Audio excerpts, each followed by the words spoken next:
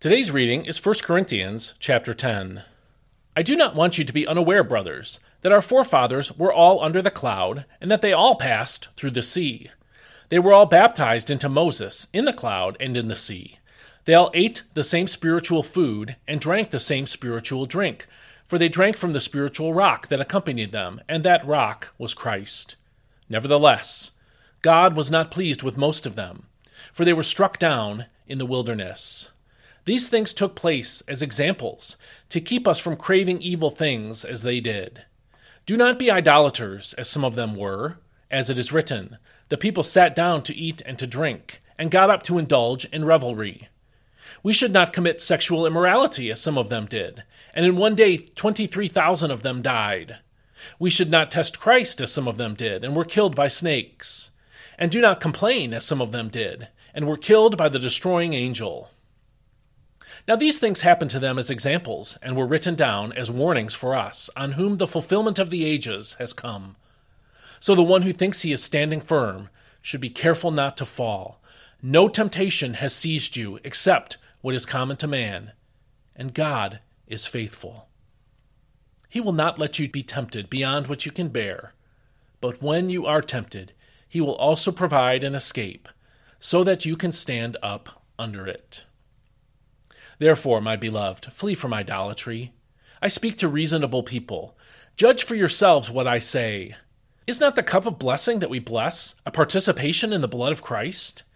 And is not the bread that we break a participation in the body of Christ? Because there is one loaf, we who are many are one body, for we all partake of the one loaf. Consider the people of Israel. Are not those who eat the sacrifices fellow partakers in the altar? Am I suggesting then that food sacrificed to an idol is anything, or that an idol is anything? No, but the sacrifices of pagans are offered to demons, not to God. And I do not want you to be participants with demons. You cannot drink the cup of the Lord, and the cup of demons too. You cannot partake in the table of the Lord, and the table of demons too. Are we trying to provoke the Lord to jealousy?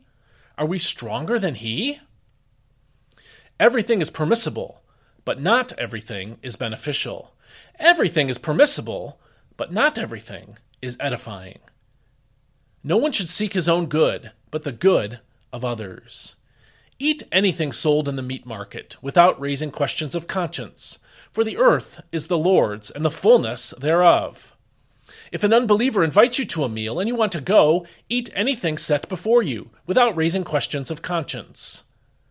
But if someone tells you, this food was offered to idols, then do not eat it, for the sake of the one who told you, and for the sake of conscience. The other one's conscience, I mean, not your own. For why should my freedom be determined by someone else's conscience? If I partake in the meal with thankfulness, why am I denounced because of that for which I give thanks? So whether you eat or drink or whatever you do it all to the glory of God. Do not become a stumbling block, whether to Jews or Greeks or the church of God, as I also try to please everyone in all I do. For I am not seeking my own good, but the good of many, that they may be saved. This is God's word. This chapter concluded Paul's teaching to the Corinthians on the matter of eating meat offered to idols. The chapter begins by pointing to Israel's history in verses 1 through 5. It reminded the Corinthians how much God did for the entire nation in verses 1 through 4. But it also reminded them how many in that nation fell under the judgment of God due to their unbelief in verse 5. That survey of Israel's exodus was addressed to the Corinthian believers who believed they were strong in Christ and could exercise much Christian liberty. Yes, God had done much in their lives and in their church, but he also did much for Israel too. God's powerful acts for Israel did not prevent Israelites from worshiping idols, as we see in verses 6 and 7, from committing sexual sins, as we see in verse 8, from testing Christ, as we see in verse 9, and from being complainers, as we see in verse 10. We too have received much from Christ, but that should never lead us to believe that we are immune from sin. We see that in verses 11 and 12. Although idols aren't real, and there is no spiritual or moral damage done by eating meat offered to idols, There is temptation associated with idol meat. That temptation is idolatry, according to verse 14.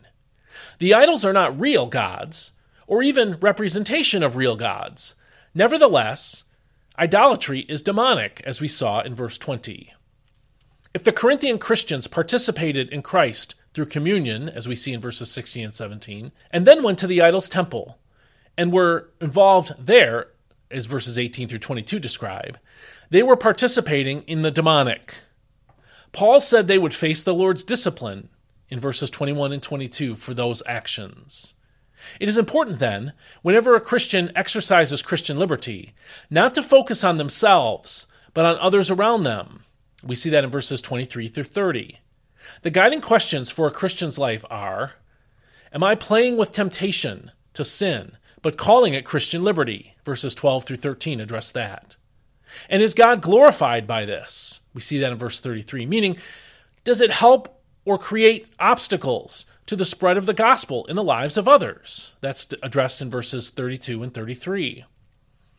Christians may answer these questions differently on the same subject. Here's an example. One issue that Christians debate is whether it is acceptable to drink alcohol. The Bible condemns and warns against drunkenness, but not against all consumption of alcohol.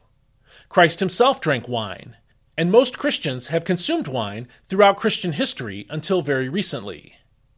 But alcoholism is a serious problem in our world, and many Christians were saved from a sinful life where alcohol was part of their sinful lifestyle. Some of these Christians stopped drinking completely in order to live an orderly, obedient life to Christ. Personally, I don't drink at all for several reasons. But if I did, I would be exposing myself to temptation, the temptation to drink too much, and the possible reckless things I might do while drunk. So if I were to choose to exercise my Christian liberty by having a beer, my faith in Christ and my desire to please him should lead me to be careful about having more than one or two, lest I give in to temptation. We can see that in verses 12 through 13.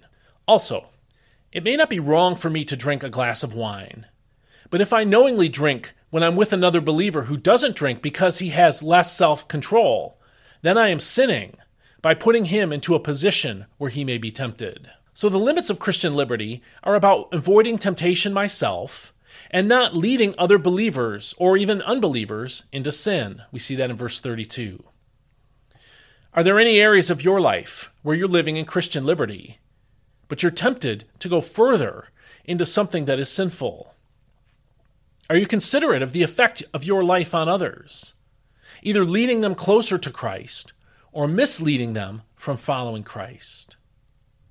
Let these chapters from 1 Corinthians help guide you in your thinking as you make choices in everyday life. And I hope you have a great day. I'll see you next time. May God bless you.